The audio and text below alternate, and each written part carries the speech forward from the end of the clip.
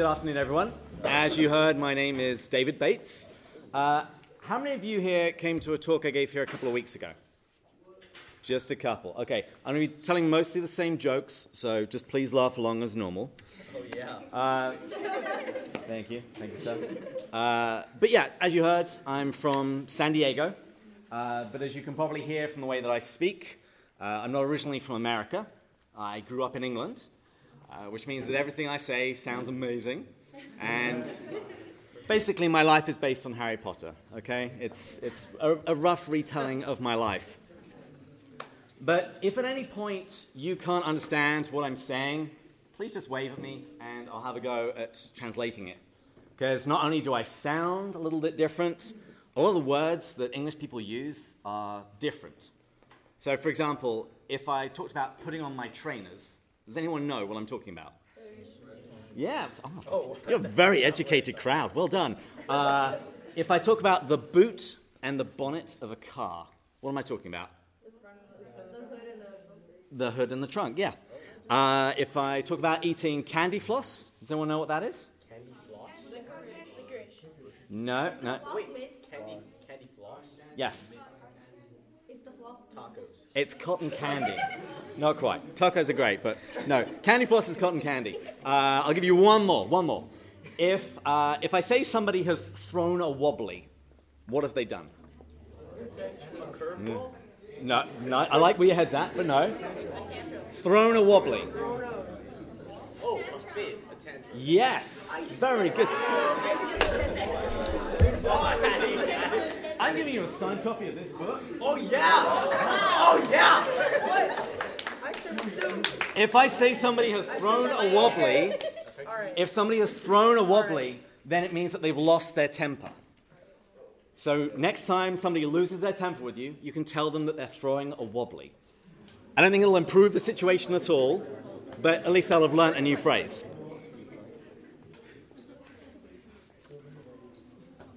Now, I was invited here tonight to speak to you about confession, but I'm going to speak a little bit more broadly as well. The title of this talk is God's Mercy, Freely Received and Freely Given. And the way it's going to work is this. I'm going to speak for about another 15 minutes, and then you're going to watch a video and have a little break, and then I'm going to come back and speak for another 15 or 20 minutes, a little bit more broadly about how we need to share mercy with other people. And at the end, we'll have time for Q&A if you have any questions. But if you have any questions as I'm going through, feel free just to raise your hand and ask. Okay? But let's begin in prayer. In the name of the Father, the Son, and the Holy Spirit. Amen. Heavenly Father, you are ever merciful. There is no sin that we can ever commit that you cannot forgive. No matter what we've done, you always welcome us back. Please help us to trust in your mercy and help us to pass that mercy on to those whom we meet. And we pray this in Jesus' holy name. Amen. Amen. In the name of the Father, the Son, and the Holy Spirit. Amen. So let's kick things off with a question. What is the purpose of confession? And I'm looking for answers. What is the purpose of confession? Yes, sir. To reconcile with God and yourself. That's a great answer. Yeah. When I sin, when I become estranged from God, when I've done what I know I shouldn't do, confession is the means that God set up to help me to return to him, to put things right, to get our relationship back to how it should be. Does anyone know how sins were forgiven in the Old Testament? So in the Bible, you've got the New Testament, you've got the Old Testament. The New Testament is about Jesus and the early church. And then you've got the Old Testament, which is about the prophets and the patriarchs. Abraham, Isaac, Jacob, Moses, David. Does anyone know during the Old Testament how were sins forgiven? I'm going to give someone else a chance before you... Anyone from this side? How were sins forgiven in the Old Testament? Do you know where you'd go? All right, sir. You'd sacrifice like a lamb or something. Yeah. So the way it would work in the Old Testament is that if you sinned, you would go to the temple. You would go to where the priests were.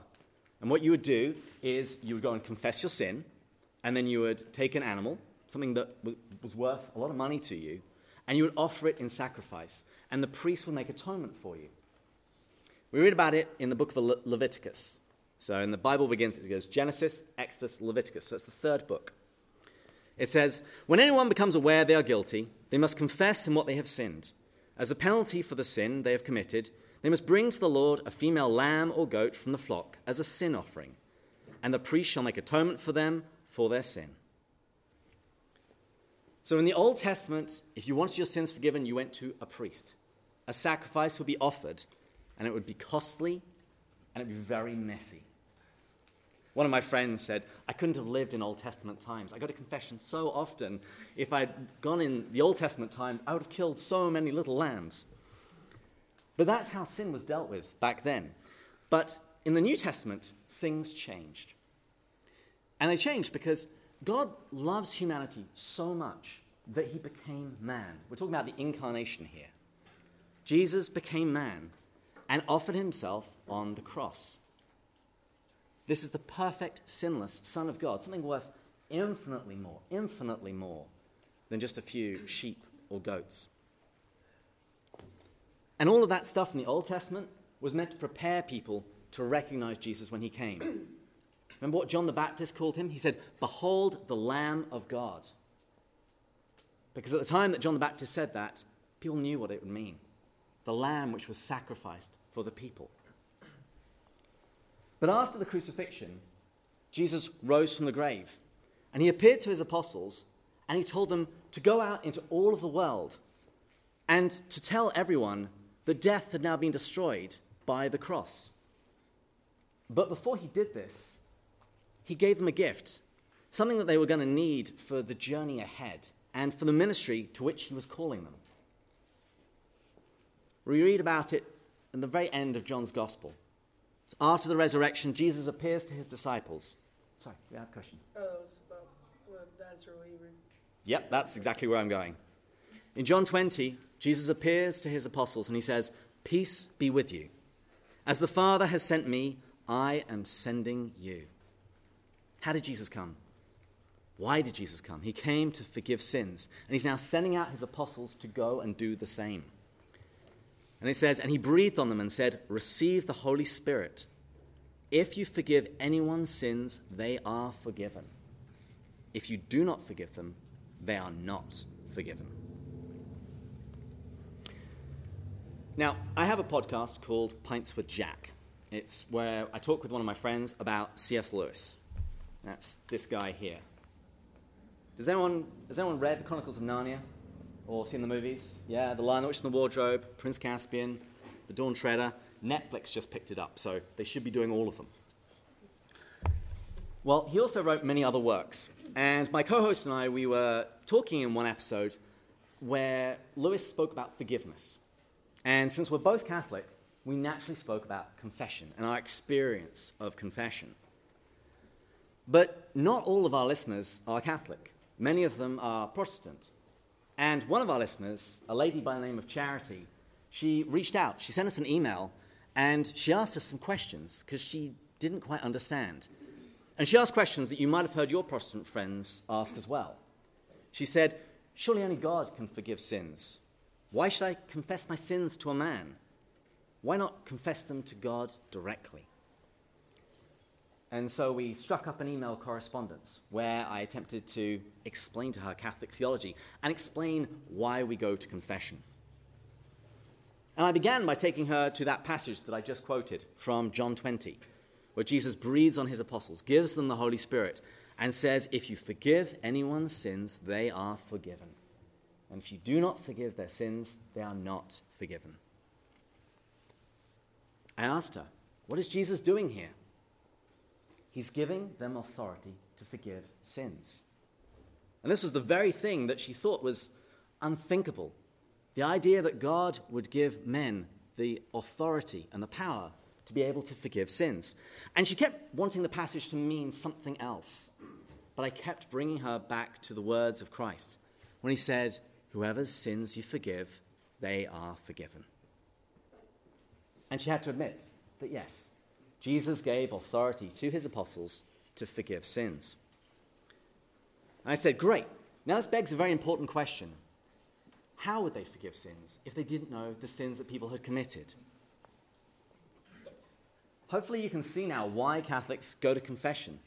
Because we believe that God, Jesus Christ, he gave authority to his apostles to forgive sins and would therefore expect the people to confess their sins to them. And I explained that this was the habit of the New Testament church.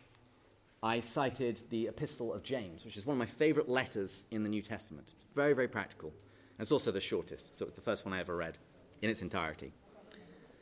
But James tells his readers, he says, if any of you are sick, let the elders gather.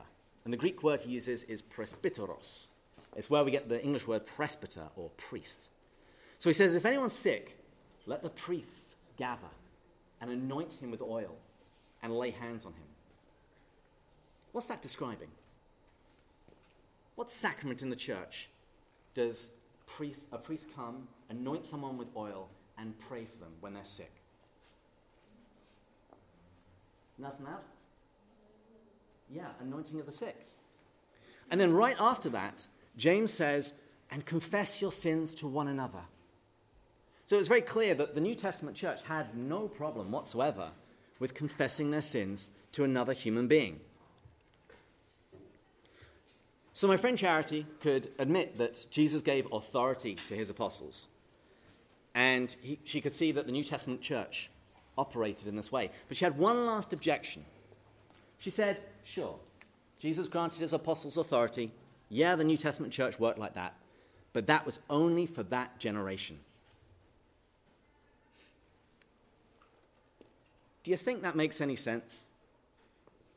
Why would Jesus give this great gift to his church, only to take it away after one generation, as soon as the last apostle died? If it was important in preaching the good news in the first century of Christianity, why would it be any less important today? I mean, have people stopped sinning? Doesn't it make sense that this great gift would have been passed on to the successors of the apostles? Does anyone know who the successors of the apostles are? Priests, and more specifically, who's above a priest? Yes? The Pope. And what is the Pope? He's something in particular. Yes? The cardinals, somewhere in between? Yes. There we go. The bishops in particular. In the bishop, you have the fullness of the priesthood, and they're seen as the successors to the apostles. So the idea is, this is called apostolic succession, that Jesus gives authority to the apostles, and then give authority to their successors, to the bishops, and down through history, like a very long game of holy tag. And we actually have a document from about 215 AD, so just a couple of generations after the New Testament, and it outlines the prayers that are prayed over a new bishop, when a new bishop is consecrated. And it explicitly talks about his authority to forgive sins that comes through the Holy Spirit and because of this great gift of Christ. And so the form of the sacrament of confession has changed a little bit through the years. In the very early church, you confessed to your parish in public. So if you're a little nervous sometimes about going to confession today, think about what it would have been like then. You know, we'd have finished Mass, and then you'd walk up the front and tell everyone what you did. But this idea of confessing your sins to a Catholic priest has gone back for 2,000 years. And although the form has varied, what does it look like today? Now, I hope you all get to confession reasonably regularly, but I'm not going to assume that you do. So let's just walk through what happens. Typically, you go to a church, typically on Saturday afternoons, and sometimes you can do it by appointment. If you haven't managed to get to confession, you really need to get to confession, you just call up the office and book an appointment with the priest. But honestly, some of my friends, they've just grabbed priests at airports or when they're at the mall. And it's like, Father, I haven't been to confession in years. Can I please go to you now? And so they receive absolution by the gate or in the food court. Does anyone know the name of the traditional place where you go to say your confession? The confessional, exactly. And sometimes there'll be a screen, and sometimes you do it face to face. Personally, I always go face-to-face because what's the point in me using a screen? The very first time that I came to America, I rushed after work to get to confession. I went into the confessional, there was a screen up, and I was just about to make the sign of the cross, and I started laughing. Because I knew that as soon as I said a single word, my voice would betray me, and from the other side of the grill, I would hear, "Oh, hi, David." Having an accent is amazing, but that is one of the downsides. Now, if you haven't been to confession in quite a while, don't be nervous. You can just tell the priest, and he'll guide you through it. When I go to confession, I typically say, "Bless me, Father, for I have sinned." It has been however many weeks or months since my last confession. I like the priest to know what he's dealing with. You know, if I have to tell him that the last time I went to confession, President Obama was in office, then he knows that we're going to be here a little while. But I can guarantee you, if you haven't been to confession in a while, the priest won't berate you. He's just going to be happy that you came. And then we come to the important part of confession, where we confess our sins. We confess our big sins, what we call mortal sins, the things that really damage our relationship with God, as well as our smaller, lighter, what we call venial sins. And so you'll confess these to the priest. And if he has more questions, he might ask you. But since this is the bit that scares everyone, I just want to make a few points really, really clear. Number one, you are not going to tell this priest anything that he hasn't heard many times before. Don't think your sins are that special. Not only that, the priest will hear so many confessions during a week. I can guarantee you, within an hour or two of hearing your confession, he'll have completely forgotten about it. And number three, most importantly, he is not allowed to tell anyone what you said. Your parents, the police, the Pope, he can't tell anyone. The quickest way to get kicked out of the priesthood is to say what someone said in confession. It's called the seal of the confessional. And finally, I have a lot of priest friends, and they regularly tell me what an honor and a privilege it is to hear people's confessions, particularly young people's confessions. Because they know that it takes a lot of bravery, a lot of pluck, to go to a priest and confess what you've done. So after you've confessed, the priest will typically give you some advice, some counsel. He'll draw upon the wisdom of the saints, of Scripture, and the church. And I really encourage you to listen to what he has to say. Because this is one of the things that he's trained for, to help you overcome patterns of sin, to overcome temptation, and to find healing. So, listen to what he says. Because ideally, when you come back in a few weeks or a month, you don't want to just to repeat the same things. We're trying to aim for holiness here. And the priest will then give you a penance. And I really don't want you to think of a penance as a punishment. Got a few sporty types here. Have any of you had physical therapy for a sports injury? Yeah, a couple. Now, between your physiotherapy sessions, the therapist will often give you exercises to do. These are not punishments. Why do they give you these exercises to do? It's because they want you to heal. They want you to heal quicker. And if you're a sportsman, you'll quite often give up really sugary foods. So it's like a gift. It's exactly like a gift. I like to think of it as athletic training. If you're training for a sport, you'll often give up, bad foods that you shouldn't be eating. You might get up a little earlier. You might do extra push-ups.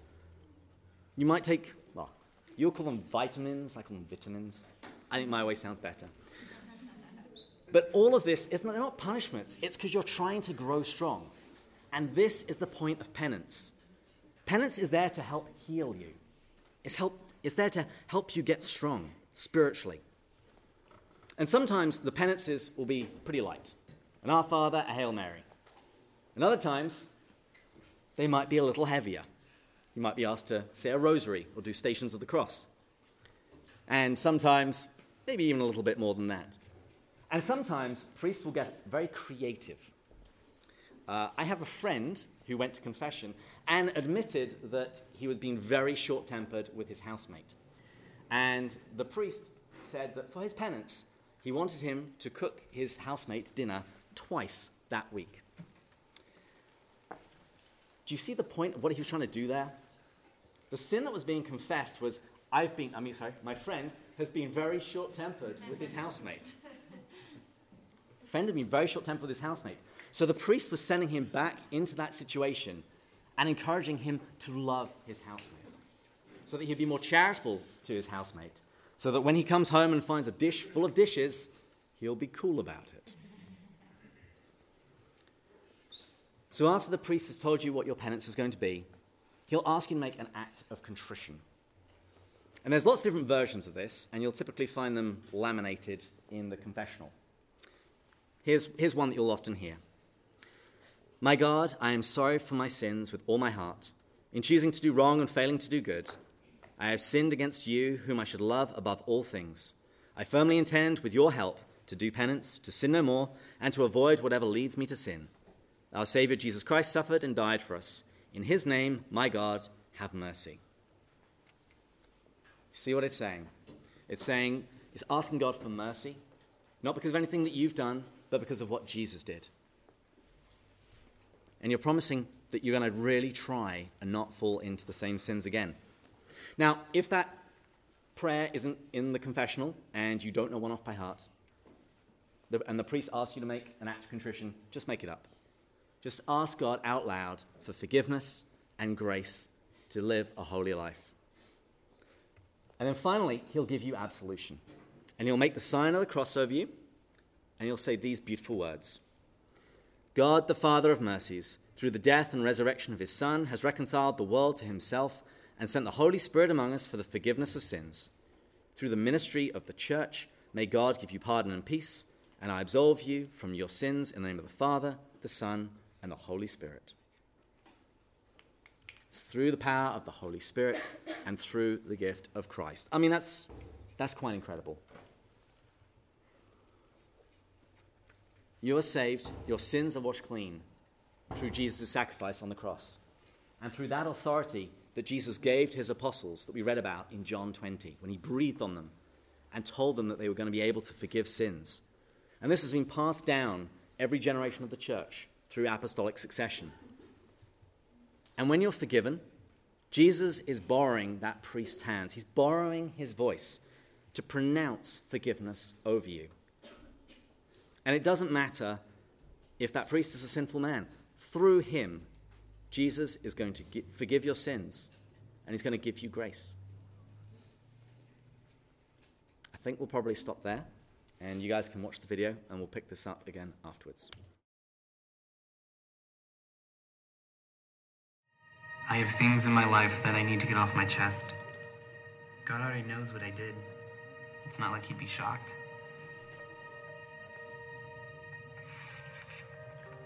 I can't remember the last time I've done this. I don't even remember what to say. What if the priest remembers me? What if someone I know sees me? They'll know I did something wrong. This seat is really uncomfortable. Is this whole forgiveness thing real? Can't I just tell God on my own? If I'm in there too long, people might think I did something really bad or that I have a lot of sins.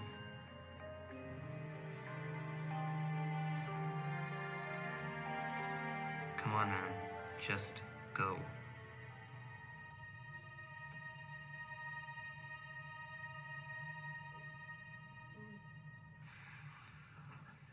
In the name of the Father, and of the Son, and of the Holy Spirit.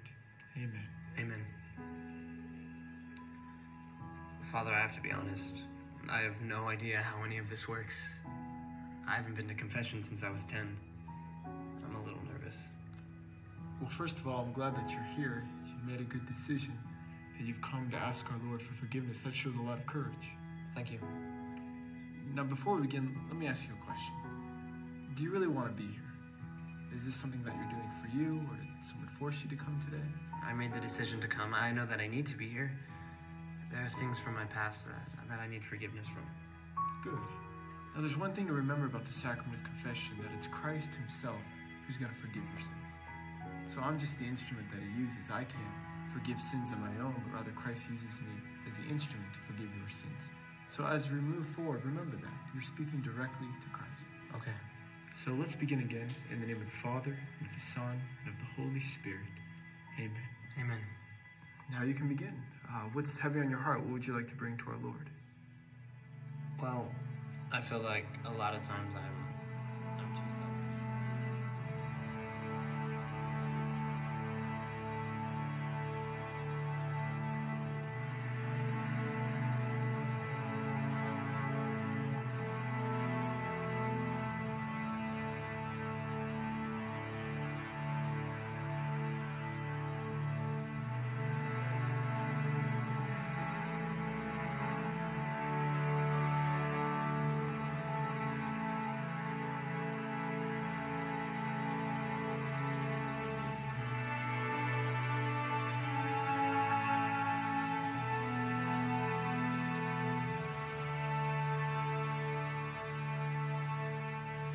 Is there anything else you'd like to bring to our Lord's mercy? No, just that. Okay. Well, again, it's a great thing that you're here. For your penance, I would just like you to say one Our Father and one Hail Mary, just as an act of thanks to God for his mercy. Do you think you could do that? Yeah. Okay. And if you could please just make an act of contrition, there should be a sheet for you to read off of. You just read that out loud, and then afterwards, we'll finish with absolution. My God, I am sorry for having offended you. In choosing to do wrong and failing to do good, I have sinned against you, whom I should love above all things. I firmly intend, with your help, to do penance, to sin no more, and to avoid whatever leads me to sin. Our Savior, Jesus Christ, suffered and died for us. In his name, my God, have mercy. Amen. Amen. God, the Father of mercies, through the death and resurrection of his Son, has reconciled the world to himself and sent the Holy Spirit among us for the forgiveness of sins. Through the ministry of the church, may God give you pardon and peace. And I absolve you from your sins. In the name of the Father, and of the Son, and of the Holy Spirit. Amen. Amen. Again, it's a great thing that you came today. And I hope you never forget that your sin, no matter how great or how small, God's mercy is greater. We just have to come and ask him for it. Thank you, Father. I'll remember that. Okay, God bless you. See you next time.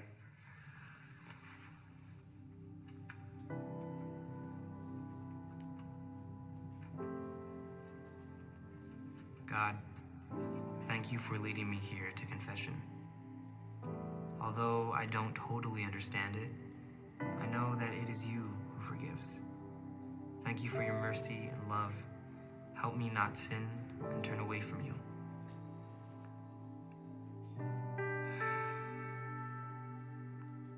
Our Father, who art in heaven, hallowed be thy name. Thy kingdom come, thy will be done, on earth as it is in heaven.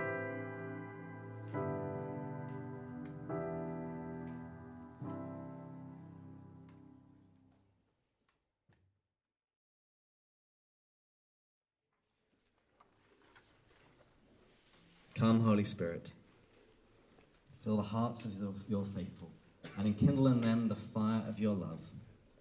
Send forth your Spirit, and we shall be created, and you shall renew the face of the earth. Holy Spirit, you come to convict us of our sin, and you come with the promise of forgiveness.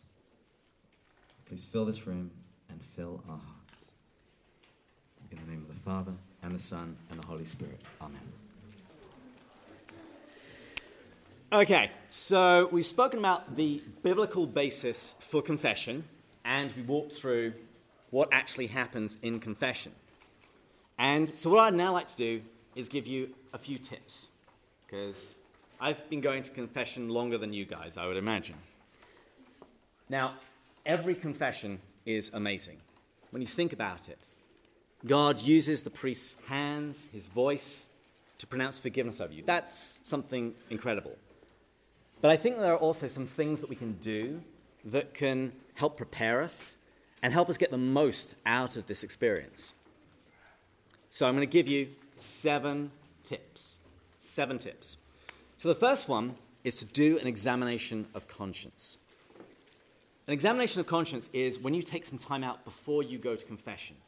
I like to do it during adoration, or just to sit quietly in the church. And you spend some time recalling the sins that you've committed since the last time you went to confession. And sometimes this can be a little bit difficult, but fortunately there are lots of guides that can help guide you through this process. You'll usually find them at the back of church. If you've got an iPhone or an Android, you can download an app that will guide you through it. And typically they'll take the Ten Commandments as an outline and help you think about the different areas of your life where you might have sinned. But my main suggestion in giving this tip is to give yourself some time. Give yourself time to pray through one of these guides, to prayerfully consider where you've fallen short since you last went to confession, and to spend some time thinking about that. You don't want to think about it for like a minute or two as you're walking into the confessional. And not only will you then give a more thorough confession, it's also really helpful to see the kinds of areas where you tend to fail. You might start noticing a consistent pattern between the things that you're about to confess. You might be lacking in charity. You might be lacking in love for people. You might be lacking in patience. And so you can see more clearly what you have to work on. Because we are all called to become saints. I went to Mass with you guys before, and you've got some lovely stained glass. But don't think that those are the only saints that there are ever going to be. In this room right now, you are all called to be saints. It's the only great tragedy in the world not to become a saint. Because saints are people who are in heaven. And that's where God wants us all to be. So, tip number 1 was do an examination of conscience. Tip number 2 is make a list. When I'm doing an examination of conscience, I like to write down on a little piece of paper, and sometimes in my phone, the things that I'm going to confess. Because I found that when I do this, when I go into the confessional with a little crib sheet ready, everything just goes far smoother. I don't have to remember everything. And I'm really not suggesting that you write out an essay with all the nitty-gritty of every terrible thing that you've done. Just enough to help remind you what you need to say when you go and speak to the priest. Although actually one of my friends, she actually did write out her full confession. And the reason was that she had completely lost her voice. She lost her voice for several weeks. And she needed to go to confession. So she wrote out her confession and then gave it to the priest. And the priest, after he had read it, he then took her to the part of the church where the candles were. And he pronounced the words of absolution over her. And then took the piece of paper and burnt it in front of her. Just to show her very vividly of what's now happened to those sins. They're gone. They've gone up in smoke. So, tip number 1, what was it? Examination of conscience. Tip number 2, make a list. Tip number 3, don't hold anything back. If you're anything like me, when you go into confession, there's this strong tendency to try and explain away the things that I'm confessing. Yes, I got angry with my housemate, but Father, you really need to understand just quite how annoying he was being. And sometimes I'll want to water things down a little bit, make confession a little bit lighter, not share everything that I've done. I'd really encourage you, don't do either of these two things. Tell the priest everything, because there is no sin that cannot be forgiven.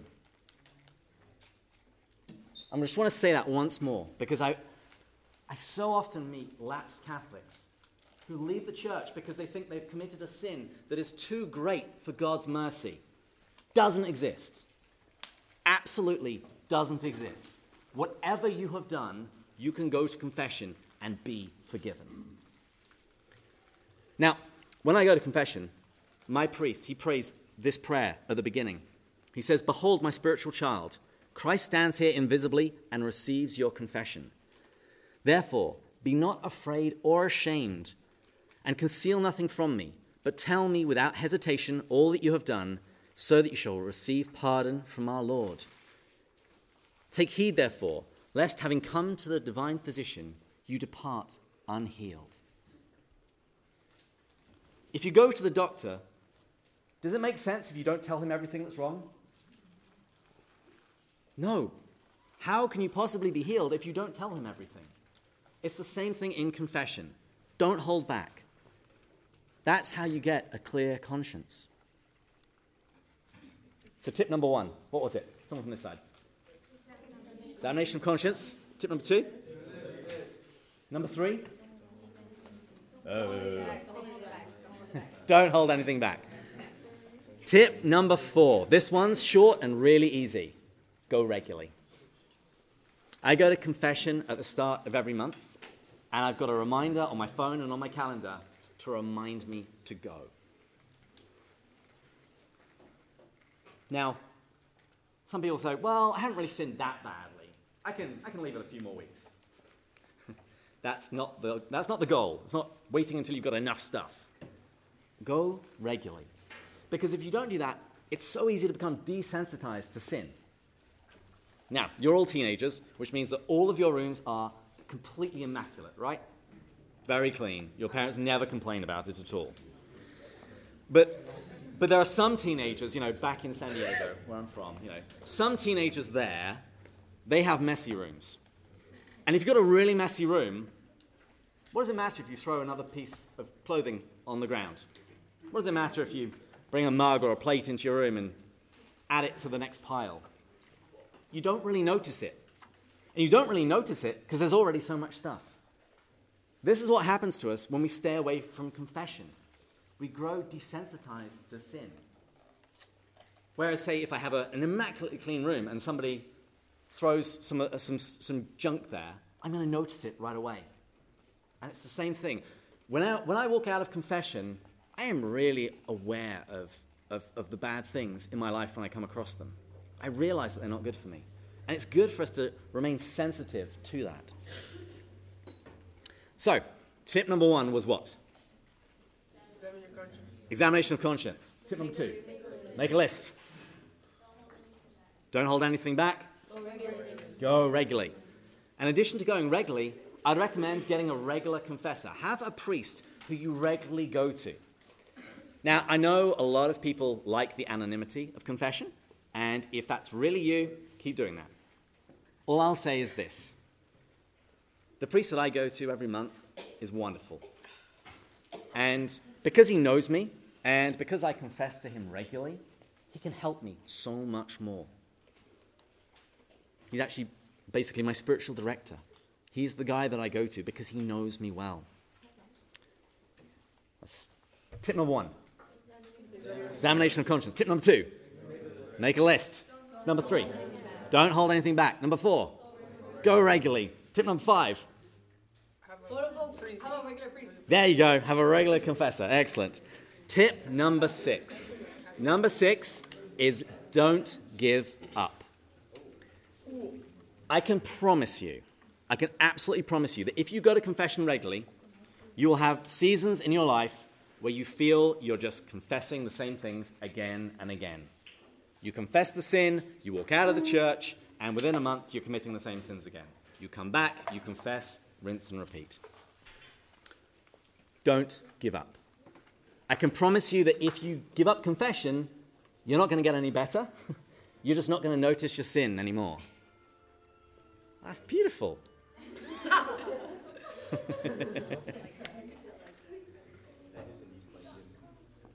But I do want to promise you that things can get better. There's something that you can sometimes do at a retreat. It's called a life confession. Yes, sir.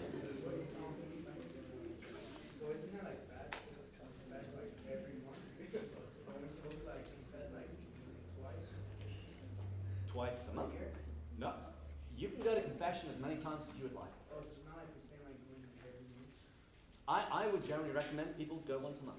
I think that's pretty good. I think that's a good kind of cadence to go. I know I need it once a month. But it's not like the church says, well, you need confession 3 times this year. I'm sorry. We'll see you in 2020. But good question. For that, you get a book.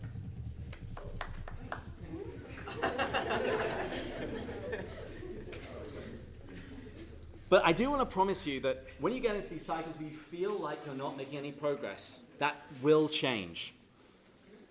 I went to a retreat, and I was encouraged to do a life confession. And a life confession is where you take the entirety of your life, and you spend usually quite a while, maybe half an hour, 45 minutes with the priest, and you talk through the different stages of your life. And you talk about the sins that you struggled with. And when I went on this retreat, and when I did this, I was really surprised. I looked at the sins that I knew I really struggled with in my teenage years, and I didn't struggle with them anymore. Some of the sins I struggled with when in my early 20s. And this is what can happen. So don't ever give up. If you feel yourself falling into the same sorts of sins, go and speak to your priest and ask for his advice. Maybe get a good, trusted friend and say, hey, listen, I'm struggling with this. Can you encourage me? Can you hold me accountable? Remember what I said? We're called to be saints. Don't aim for a C+ kind of Catholicism. You are called to be holy. Those of you who came to my talk a couple of weeks ago, I made the point. The Holy Spirit wants to turn you into Jesus. When people see you, they should meet Jesus. So, I can't remember which side we started with. I'm going to say this side. Tip number 1. Examination of conscience. Tip number 2. Make a list. Number 3. Don't hold anything back. Number 4. Go regularly. Number 5. Regular confession. Number 6. Don't give up. And now we finally come to tip number 7. And I think this is probably the best, and I'm pretty sure it's the one that you're going to remember the most. Back in England, I had a priest who never tired of talking about how wonderful confession was. He said, think about it. You walk out of that confessional, Jesus has forgiven all of your sins. If that doesn't deserve a celebration, I don't know what does. So he encouraged you. After you leave here, I want you to go buy some chocolate. Go do something that you really like. And I'd encourage you, if you're going to go to confession, bring a friend. After you're done, you can go and watch a movie or do something fun. And actually, when you leave here today, your parents are probably going to ask you what you learned. And I'd really like you to tell them what I'm about to say. I would like them, sometime in the next couple of weeks, for them to take you to confession. I'd like you to go as a family, and I'd like them to take you out for ice cream or tacos or whatever the thing is that you love. I would like you to go out and celebrate it afterwards. And you can tell them that I said so. And I have an accent, so that has a lot of authority. Let's do that one more time. Tip number 1. Examination of conscience. Tip number 2. Make a list. Number 3. Don't, loudly together, please. Hold anything back. Tip number 4. Go regularly. Tip number 5. Confessor. That was a bit. Regular confessor. Tip number, 5? Tip number 6. Don't give up. Don't ever give up. And tip number 7. Treat yourself. Exactly. Celebrate. Oh, yeah. Heck yes. Very heck yes. I've got about 10 minutes left now, and I'd like to shift gears just a little bit.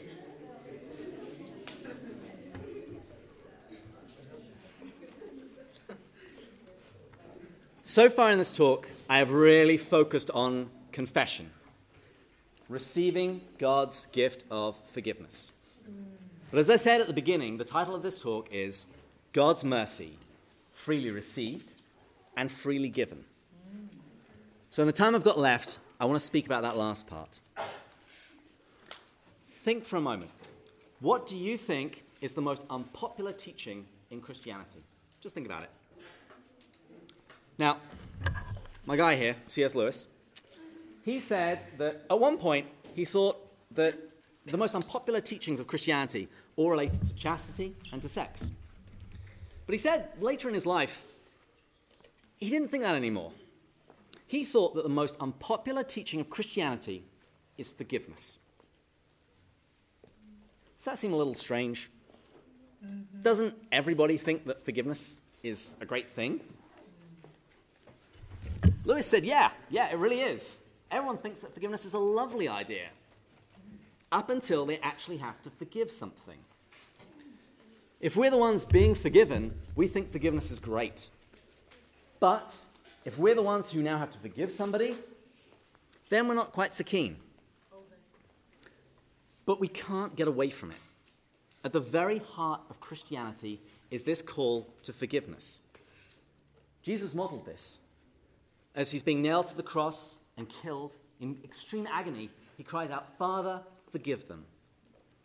And in his teaching, he said, if you forgive men their trespasses, your heavenly Father will forgive you. That bit sounds great. But then the next thing he said is, but if you do not forgive men their trespasses, neither will your Father forgive your trespasses. We can freely receive God's forgiveness, but he then commands us to pass it on. Freely received, freely given. And G.K. Chesterton, a really great British writer, he said the Bible tells us to love our neighbors and to love our enemies. And he said that's usually because they're the same people. The people that we see every day, the people that we share a house with, the people that we live next door to. Now, Jesus' words here, they're kind of intimidating, but it's also, in many ways, an amazing deal. Do you want to be forgiven? Forgive. Do you want the worst things that you've ever done just wiped away? Then all you have to do is forgive. But we find it so difficult when someone has wronged me. But think about this. If I was to make this offer to you, forgive everybody, everything they have ever done against you. Forgive everything that anyone will ever do to you. Do that, and I'm going to give you $100 million. I think most of you would take this. This sounds like a pretty good deal. And the thing is, Jesus is giving you a far better deal. Eternal life. And we're reminded about this in every single Mass. The Mass we just had, we prayed the Our Father. Please finish the sentence. Forgive us our trespasses. So it's the Catholic mumble. Yes, forgive us our trespasses as we forgive those who trespass against us. When we say those words, do we mean it? What was that? No? Okay. And think about it. We also do the same thing at the sign of peace. Before we go up and receive the Lord in Holy Communion, we turn to our neighbors, those around us, and we say, peace be with you. We shake their hand, we give them a hug. And we use the very words that Jesus used in that upper room when he appeared to his disciples. Peace be with you. We receive forgiveness from God. We receive his peace, and we're called to pass it on. And Jesus really drills this home when he tells this parable of an unforgiving servant. He says that there's a king who comes to settle accounts. And he comes across one of his servants who owes him an exorbitant sum of money. $100 million, let's say. And he calls him to account. He said, I'd like my money now, please. And the servant can't give it to him. And so he says, right, I'm going to sell you and I'm going to sell your family to help pay your debt. But the servant begs him. He says, give me more time, please. And the king is a good king. And he not only forgives him, he forgives the debt. But then that servant then leaves. He goes out and he meets another fellow servant who owes him a very small amount, $50. He grabs him by the throat and says, pay me what you owe. And the servant makes the same kind of plea. He says, please give me more time. But the servant doesn't show him mercy. Instead, has him thrown in jail. Now, the fellow servants, they go and tell the king, distressed by what they've seen. And the king calls this servant to him. And he says, you wicked servant, I forgave you all that debt because you besought me. And should you not have mercy on your fellow servant, as I had mercy on you? And he had him handed over to the jailer. And Jesus says, so also my heavenly Father will do to every one of you if you do not forgive your brother from your heart. If God is willing to forgive all the things that you do wrong, don't you deserve to pay? Doesn't it seem right that you'd want to pay it forward? Now, I want to say just a few closing things about forgiveness. Firstly, forgiveness is not easy. Sometimes it's really, really hard. I was only a couple of years older than you guys when my dad had an affair. And he had an affair with someone from my church, someone who had actually taught me in Sunday school. I felt betrayed. I felt incredibly angry. But I knew Jesus' teaching. I knew that I was called to forgive. And so I struggled with that for a very, very long time. And I had a real turning point when I went on retreat in this little town called Thésée in France. The first few days were gorgeous. Beautiful sunshine. I went into the church. Prayer was wonderful. I felt God really close. You know what that's like? When you feel a real intimacy with God. But after a couple of days, it was like somebody just slammed the door. I just didn't feel God's presence anymore. And so I was praying about it. Why is this happening? And for the first time, I really saw clearly how my relationship, my damaged relationship with my earthly father, affected my relationship with my heavenly Father. And I still didn't want to forgive my dad, but I wanted to want to forgive him. And so that's where I started. I started praying to God, Lord, give me the grace just to ask to forgive him. And so I want to let you know that when somebody hurts you deeply, that is a really good place to start, even while you're still angry. Because to forgive someone doesn't mean to say that what they did wasn't wrong. It doesn't mean to say that what they did didn't hurt you. But what Jesus asks us to do is to will that other person's good.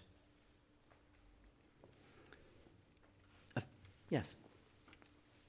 How would you know if you've actually been forgiven? Like, I know you mentioned that he will give you the sign of the priest will give you the sign of the cross after the confession, but what if you just don't feel better? Like, what if you still feel that, like, pain and that guilt?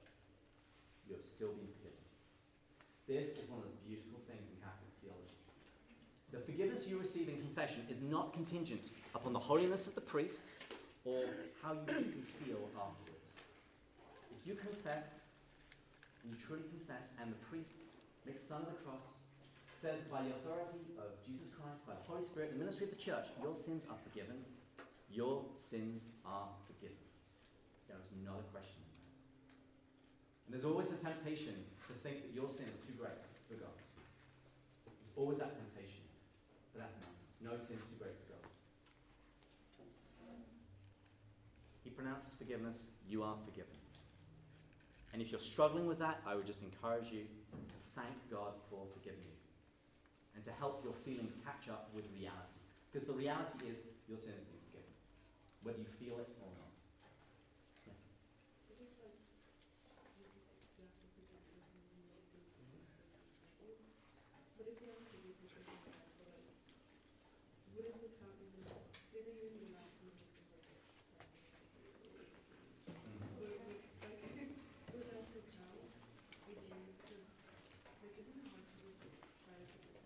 Yeah, but it's an act of the will. When I was, a couple of years ago, I was having a real tough time with someone who had really deeply hurt me. It really hurt me. And I actually went to confession and I told the priest, I want to forgive him. And I often think that I have forgiven him. But I then keep having these feelings of anger come back. And he said it's like whack-a-mole. When it comes back, whack it on the head. And he said, what I want you to do is after we're done, I want you to go out to that chapel, and I would like you just to write 1 2-line prayer. And whenever you think of this person, I want you to pray that prayer. And my prayer was something really simple. It was, Lord, I please want you to bless, whatever his name was, name redacted. I want you to bless him. I want you to give him everything that he needs. I want you to make him holy. I want you to bring him to heaven. But ultimately, I just want him to be happy and to be in a relationship with you. And that was the prayer that I prayed every single time I thought of him. And this sort of feeds a little bit back into your question. I didn't have warm, fuzzy feelings about this person for a long time. But it's very, very difficult to be praying for somebody else's blessing. It's very difficult to ask God to bless this person and for you to still have feelings of anger. And what Jesus wants from us is not our feelings. Our feelings change. My feelings changed as to what I had for lunch. What he wants is my will, my decision to try and forgive this person. Yeah? Go for it.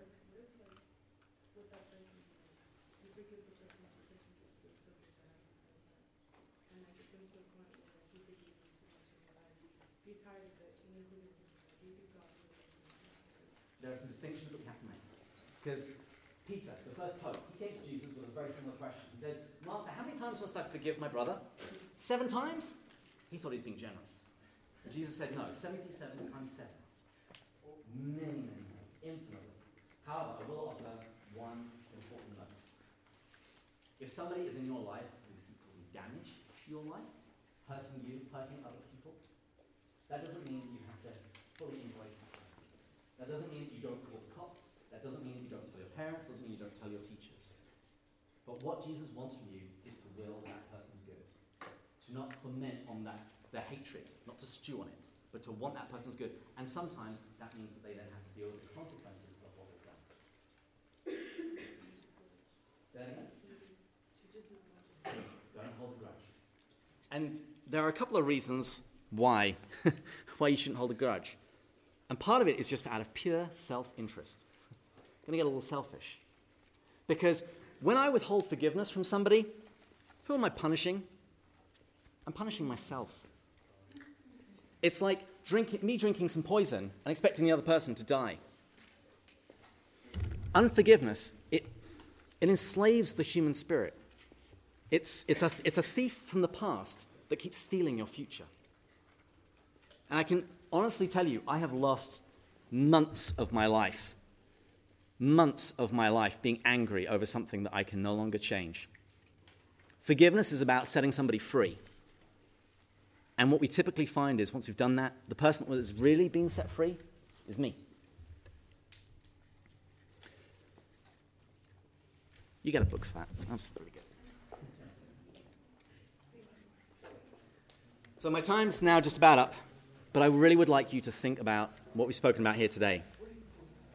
I would like you to get your parents to take you to confession sometime in the next couple of weeks and to take you out for whatever food you would like afterwards. And again, remember, you can tell them that I said so. I have an accent, I have a podcast, a blog. This is as official as it gets. Yes, sir. Come talk to me about that afterwards, or you can do that in a little bit in Q&A. But I also want you to remember Christ's very serious words about forgiveness. And all of this was summed up at Mass today. All of this was summed up at Mass today. Remember the gospel? Sir, what was the gospel today? Oh, Anyone? Yes, sir. it was about two brothers, one who followed Jesus and one who didn't. Yeah, it was the parable of the prodigal son. And there are two important lessons I want you to remember from that story. The son had done everything he could to hurt his father, but as soon as he turned towards home, his father came running out to meet him. The same is true for God. There is nothing that you have ever done that doesn't mean you can't come home. And the second thing I want you to remember is when you're home, when you're that older brother, be charitable to those who are still on that journey. Pass on that forgiveness that you yourself have received. Because God's mercy is always freely received, but it should also be freely given. Let's just end in prayer. In the name of the Father, the Son, and the Holy Spirit, amen. Lord, please convert our hearts. You want us to be saints. You want us to live lives of courageous virtue, to be light in the darkness, to be salt, to bring taste and joy to the world. Lord, you only show us our sin so that we can turn from it forever and receive joy. Please do this in my life. Please do this in the lives of all the kids here tonight. We ask this in your holy name. Amen. In the name of the Father, the Son, and the Holy Spirit. Amen. Okay, Q&A. Can we just ask them? Okay, go for it. Wait, also, do they have to be directly related to religion, or can they be something about yourself? Oh, they can be about me. I'm suitably humble that I can talk about myself without any danger of pride.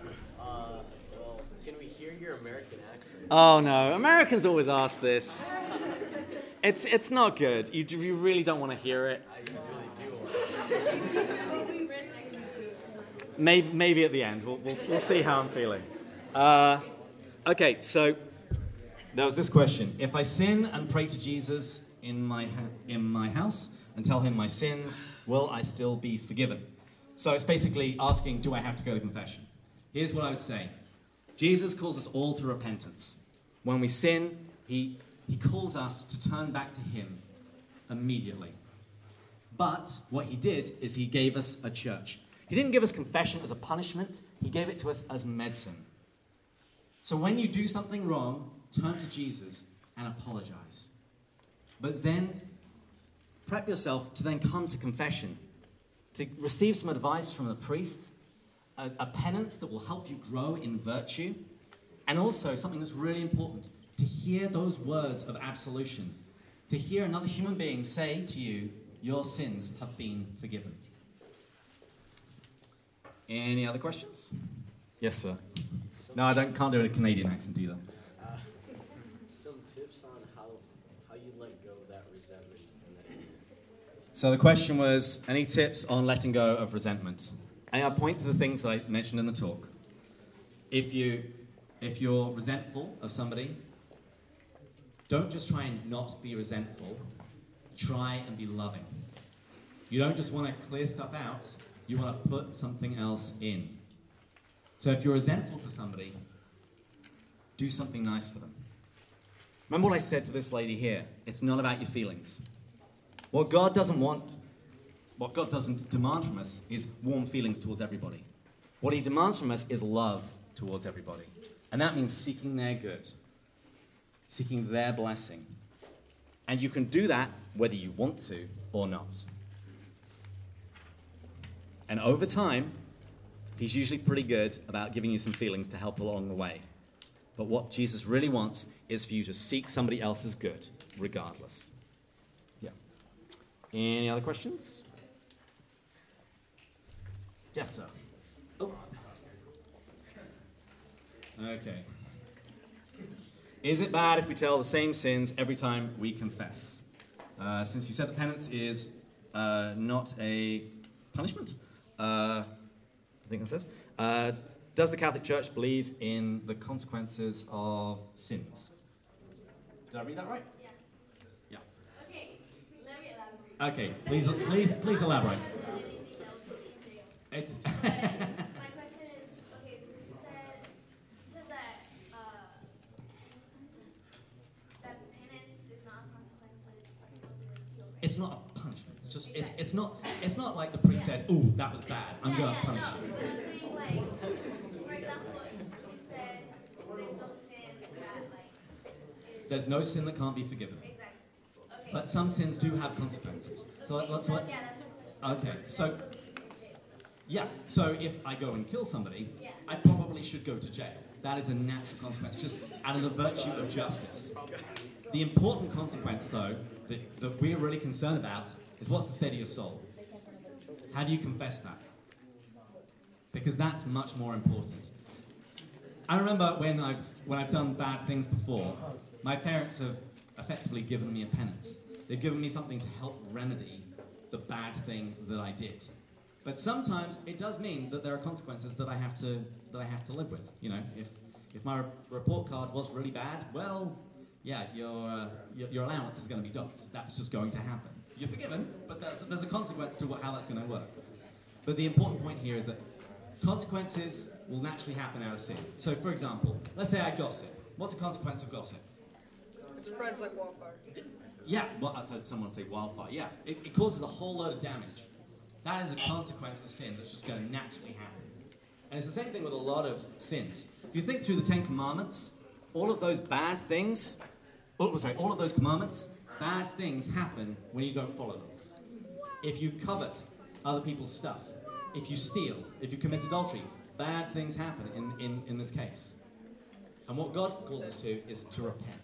Sometimes we have to live with the consequences of our sin, but what he wants is to forgive us, because that is the more important thing. Because that's in the light of eternity. Make sense? Okay. Anything else? Yes? I do watch a little bit of Doctor Who. I haven't seen much of this most recent season with the female Doctor, but yes, Doctor Who is amazing, and the Weeping Angels are terrifying.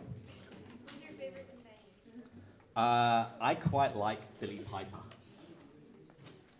Because when I grew up, she was a pop star, and it was really strange to then see her acting. Was that who? It's so Doctor Who. He always travels with a human companion, and Billie Piper was one of the companions. Anything else about British culture, forgiveness?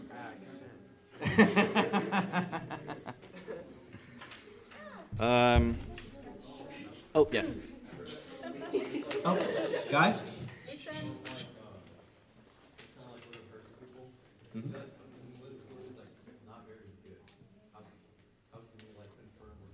England is not very good. Oh, the food. Okay, no, I'm going to defend my country on this one. Americans have a habit of saying that English food is terrible. They're just eating the wrong stuff.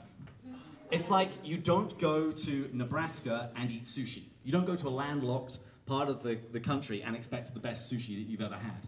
Likewise, don't go to England and expect to get the same kind of food that you get here in America.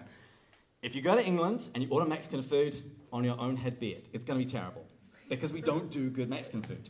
If you go to England, there are a couple of things that you want. Fish and chips, we're amazing at it. I keep looking for good fish and chips here, and I'm usually disappointed. Secondly, curry. Curry is the most popular, chicken tikka masala is the most popular dish. It's so good. That is the most popular dish in England.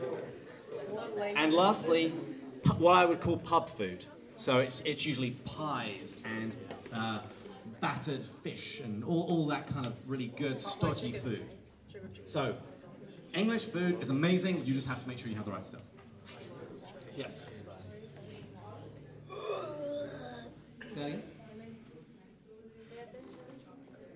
Yes, but the question is, do all the snacks have chocolate?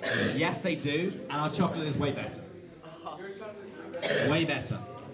Hershey's is not good. You can do better. Got him. Say that again? I hype it up too much. You just need to eat more of it. It's fine.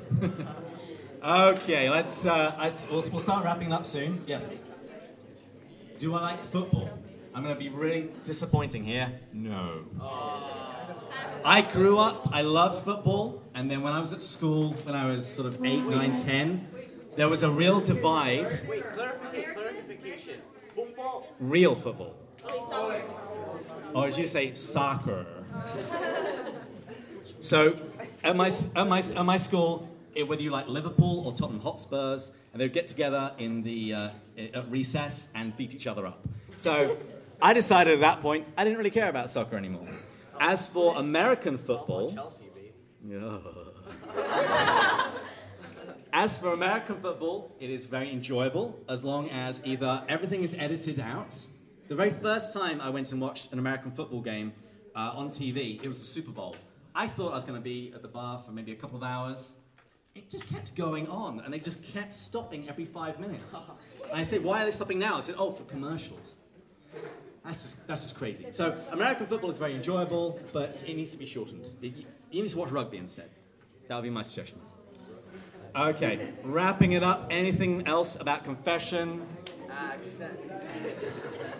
American accent. I don't know what to say. Say, this is the best burger I've ever had. This is the best burger I have ever had.